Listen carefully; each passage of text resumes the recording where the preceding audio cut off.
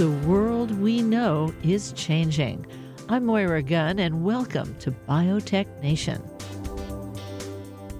Codagenics of Farmingdale, New York, has developed the technology to precisely engineer viruses to do all sorts of things. Its current work to develop a COVID vaccine based not on that versatile newcomer mRNA, but rather as a traditional virus-based vaccine is not at all traditional. It would have protected against the Omicron variants even before there was an Omicron variant. In addition, it's delivered nasally. That's right, no needle. And its development, now in phase 3, is now being supported by the World Health Organization. But there's more. The efforts of Codagenics are wide-ranging. New vaccines for RSV, influenza, yellow fever, dengue, and Zika. Also, viral-based therapeutics for cancer and more. What's important is understanding how these viruses can be engineered to have characteristics which not only deliver potency, but also are incapable of mutating into undesirable forms. It's called rational virus design. Dr. Robert Coleman is the co-founder and CEO of Codagenics. He'll explain how this approach changes what's possible in vaccine development and therapeutics in general. And it further has the ability to respond quickly and directly, as opposed to the trial and error method used before. Dr. Robert Coleman. Rob, welcome to the program. Hi, Moira.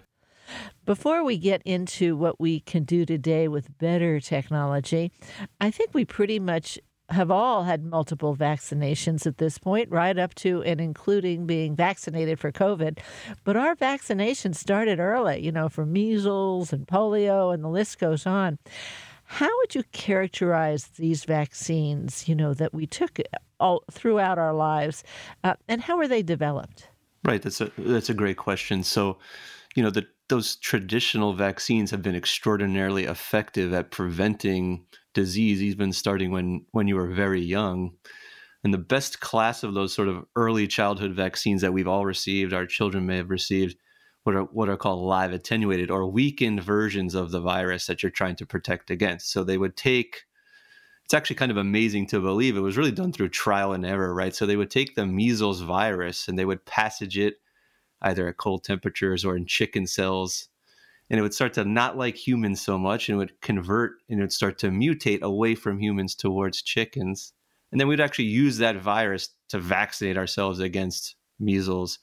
And so those traditional vaccines have been amazing at preventing disease because they are live weakened versions of the virus, but they were really made through complete trial and error, random mutation of really unknown results in the virus. Chickens were involved in their development. They were crucial to really one of the biggest advancements of humankind, right, has been for vaccination. And it's really through random changes, which is just kind of amazing to think about. And once you get one of those vaccines, this is what blows me away. How is the vaccine manufactured? How is it produced? They don't all use the same exact system, but some still are used. So, for example, a yellow fever vaccine is still manufactured in embryonated chicken eggs, where you inject the egg with a little bit of virus, you wait a few weeks, you harvest the vaccine strain from the egg, almost like an egg frappuccino. And that's what we're still using as a vaccine. And it's because we have to use the same system that made those traditional live vaccines. So that's also sort of ripe for innovation. But it's amazing to think about that a lot of these live vaccines that we still use sort of have an antiquated approach for production. Let me ask you, in COVID, the Johnson & Johnson vaccine was called a viral vector vaccine. Is that the same kind of thing? It's not exactly the same. They use a weakened virus, but instead it's more like a Trojan horse. So in that instance, Johnson & Johnson is using a virus called adenovirus as a way to deliver the spike protein to your immune system. So it wasn't like they took SARS-CoV-2 and put it in chickens for weeks on end. Instead, they had an adenovirus expressing a piece of SARS-CoV-2 or COVID to get your immune system to make an immune response against spike. So there's a little subtle difference there between a traditional weak virus or live attenuated that has all of the proteins that you want to go against, and the Johnson & Johnson vaccine, which I sort of like to call a Trojan horse that expresses just spike of the that you're trying to protect against. And don't forget, for all those decades, we did not have the tools to go in and edit a virus, do any of those things. We had to keep trying until we got something that, oh, that works, and then we'll Yes. keep that. So we just didn't have the tools that we have today. So we can see that the viral vaccines are moving ahead. At the same time, the Johnson & Johnson vaccine was only 66% effective, while the other two COVID vaccines here in the United States, at least, were Moderna and Pfizer-BioNTech, which are mRNA vaccines. Completely different technology. We're over 90% effective. Does that mean that these viral vaccines will be a thing of the past and we'll just be going with the mRNA vaccines? I don't think so. Of course, I'm slightly biased, but I mean, the common similarity between the mRNA and Johnson & Johnson vaccine is what I call, they're really just antigen delivery systems, right? They're bringing an antigen to your immune system in order to engage it and have it make a lot of antibodies against said antigen that they want to target. So spike in the case of the COVID vaccines. And the mRNA is just very efficient at doing that. But I think we see with the current trend in COVID and variants emerging and need to update those vaccines that there's still an avenue, if we can somehow figure out to make better live vaccines that may express not just spike, but lots and lots of proteins of the virus. Now, tell us what Codagenic does. Well, so sort of to perfectly dovetail, thank you, Maura, is that, if you think back to how those traditional live vaccines were made, or why were they so great, is because they weren't just expressing the spike of the virus. It's actually mimicking the wild type virus. So it's expressing all proteins of the virus. And that's sort of the next generation Codagenics approach is those traditional vaccines may be limited in their genetic stability. So they were randomly mutated to become vaccines. And what Codagenics has been able to do is we found a way to recode the DNA of a virus such that it's genetically stable now. It will not revert, and it can actually be used as a vaccine that express, not taking COVID, for example, not just spike, but all the proteins of SARS-CoV-2 to get all the benefits of a traditional live vaccine, right? Spike, immune response, but immune response to all proteins of the virus. Well, it occurs to me that, first of all, you can take the virus you're after and completely decode its DNA. Yes. So it's actually a completely digital. So the way Codagenics really does it is the commonality for all human virus is your body, your nose. Take COVID, for example, or your cells. They want to come in, or the virus wants to come in, make 1 trillion copies of itself in as little as 8 hours. Now, that's a big number, but the virus wants that process to be very, very efficient. So it's made its genes very, very favorable for translation efficiency or production in the human host cell. And so what we've done is our platform, unlike the other platforms, which I classify as antigen delivery, ours is really a software. So we have now understand how you can encode genes for very, very favorable translation or production in the human body, and how you can encode a gene for very, very slow translation in the human body. And so what we can do is we can take the DNA sequence of a virus that's very fast. We can recode it for slow translation. We can insert that piece of DNA back into their genome. And now we've converted wild type pathogen virus that makes you very sick into live attenuated vaccine. And it's universally applicable to viruses because it's not focused on one protein. It's not focused on random mutation. Instead, it's an algorithm that understands how to recode its DNA for slow translation. So simply by slowing down how fast it replicates, you're weakening it, number one. Yeah. So when you say, okay, in one sense, if they could have done that 100 years ago, what great shape they would have been. How do we slow down the virus? And then right now we're saying, well, what do we have to hit? We're trying to get very excited about it. And you're saying, wait a minute, there's a lot of stuff we may not know. If we can slow down the whole thing, then the aspects that we don't yet understand won't matter because they'll be engaged in the human host. Right. Wow, I got to write on that. I like that. So sometimes they say, well, it's not like that at all. So I'm really thrilled. Now, I just want to ask a slightly different question here. I know that the Pfizer-BioNTech and the Moderna COVID vaccines had to be in these special freezers from or refrigerators, deep freeze, deep cold, from the point they were refrigerated to the point of delivery. Is that also true with these viral vaccines? No, that's actually so. Yeah, you can see that in order to keep the RNA stable, they have to use minus 80 degrees Celsius freezers. They have to ensure that the repository has those freezers. You see that they want to expand this ultra cold chain to sort of increase mRNA uptake around the globe.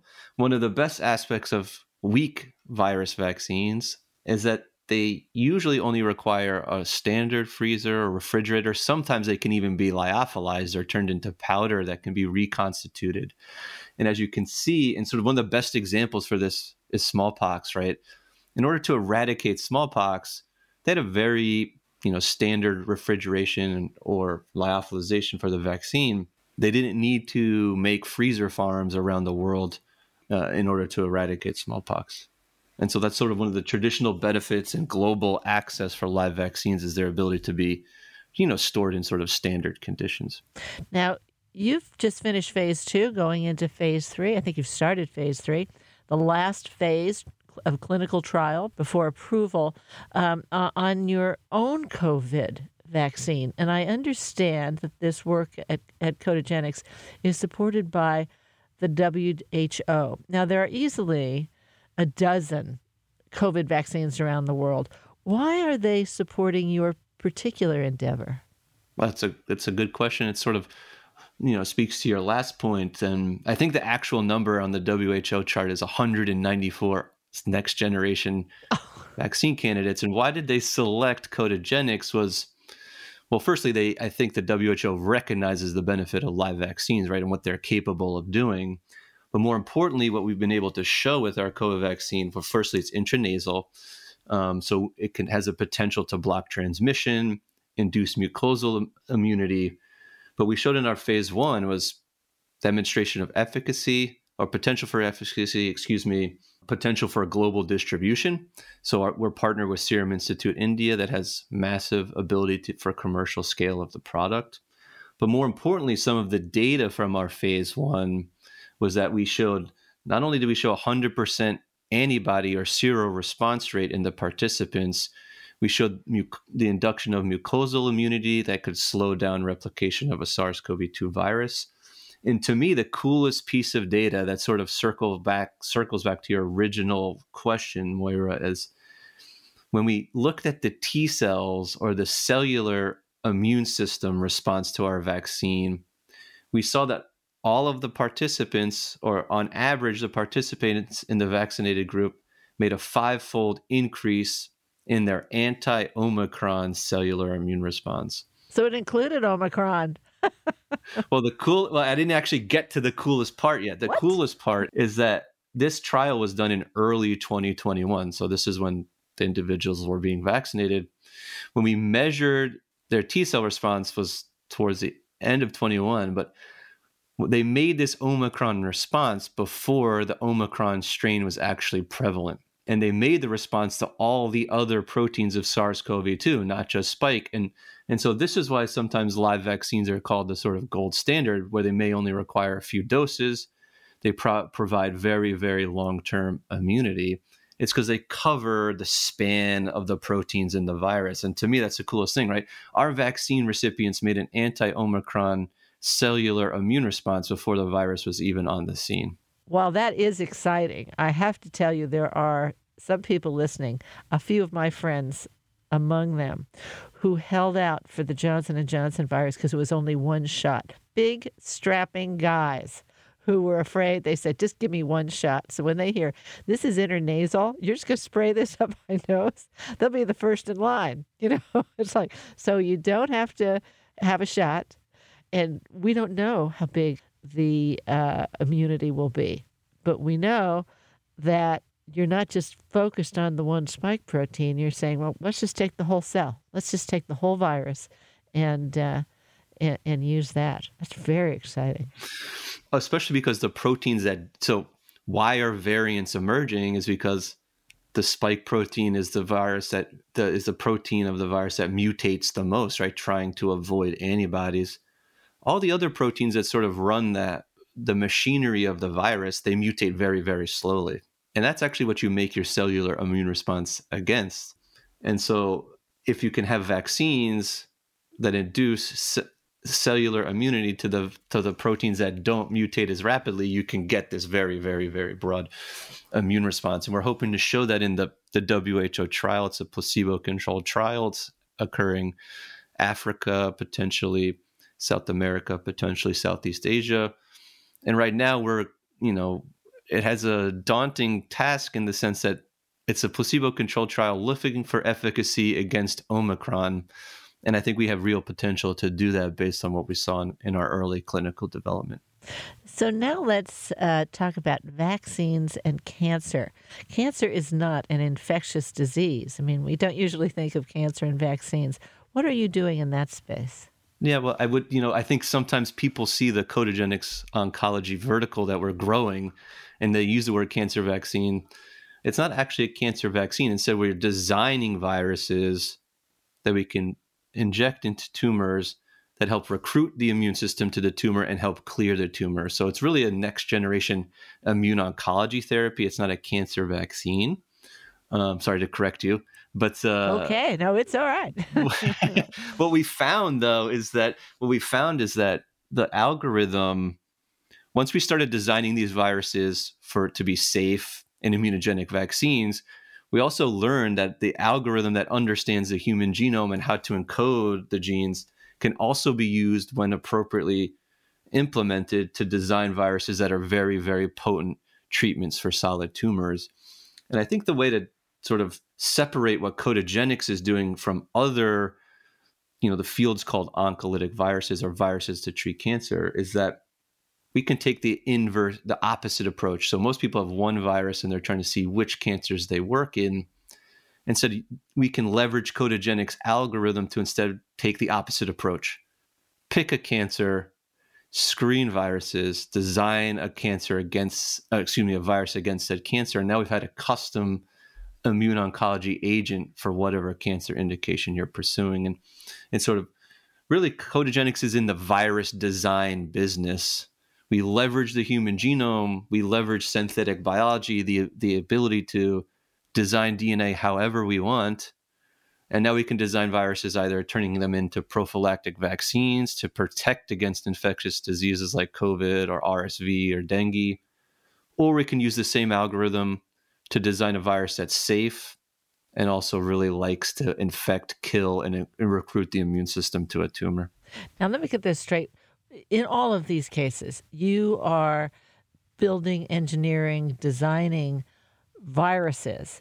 And it's when you finally get to something you like, you take that virus and you replicate the virus, and that virus is exactly what you're injecting. In the case of the COVID vaccine and its trial now, you're injecting that intranasally right into my nose. Yes. Just giving me the virus. But we've been, it wasn't right off the shelf, right? First, we had to show to the regulators that it was safe and, safe in preclinical, it was safe in phase 1. And also to sort of circle back to the initial problem that Codagenics can solve is that, keep in mind, those traditional live vaccines usually traditional live weak vaccines usually rely on a limited number of genetic changes.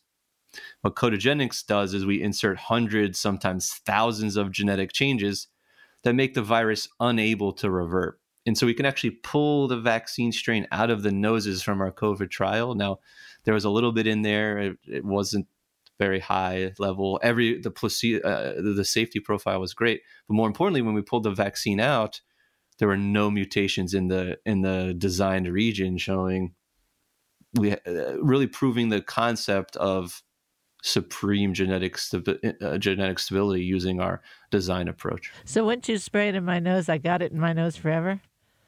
No, no, no, no, no, no. It goes. So the wild type would be there for 8, 9 days.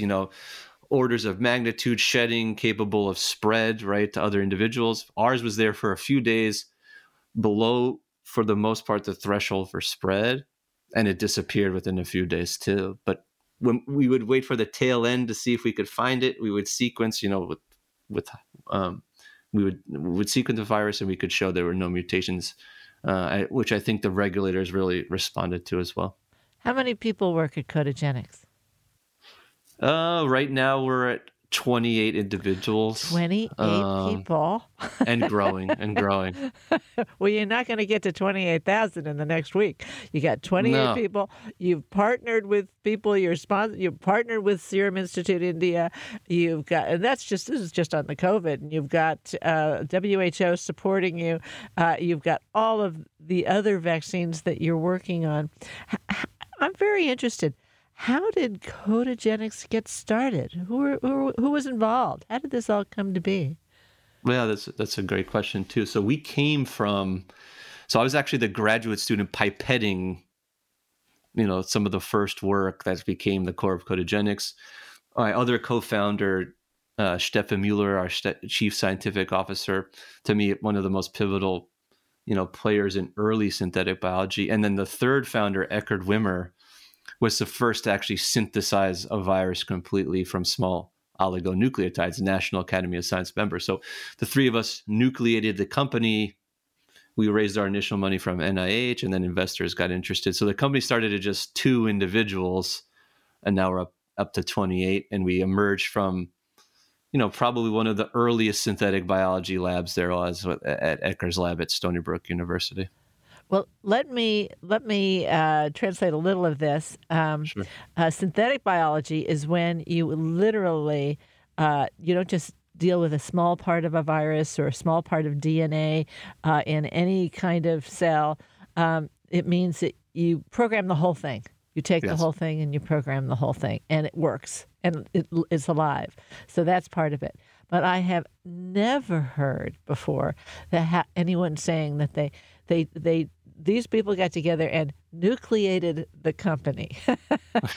What you did is you gave it the whole DNA, and that's how the company got started in a synthetic biology sense.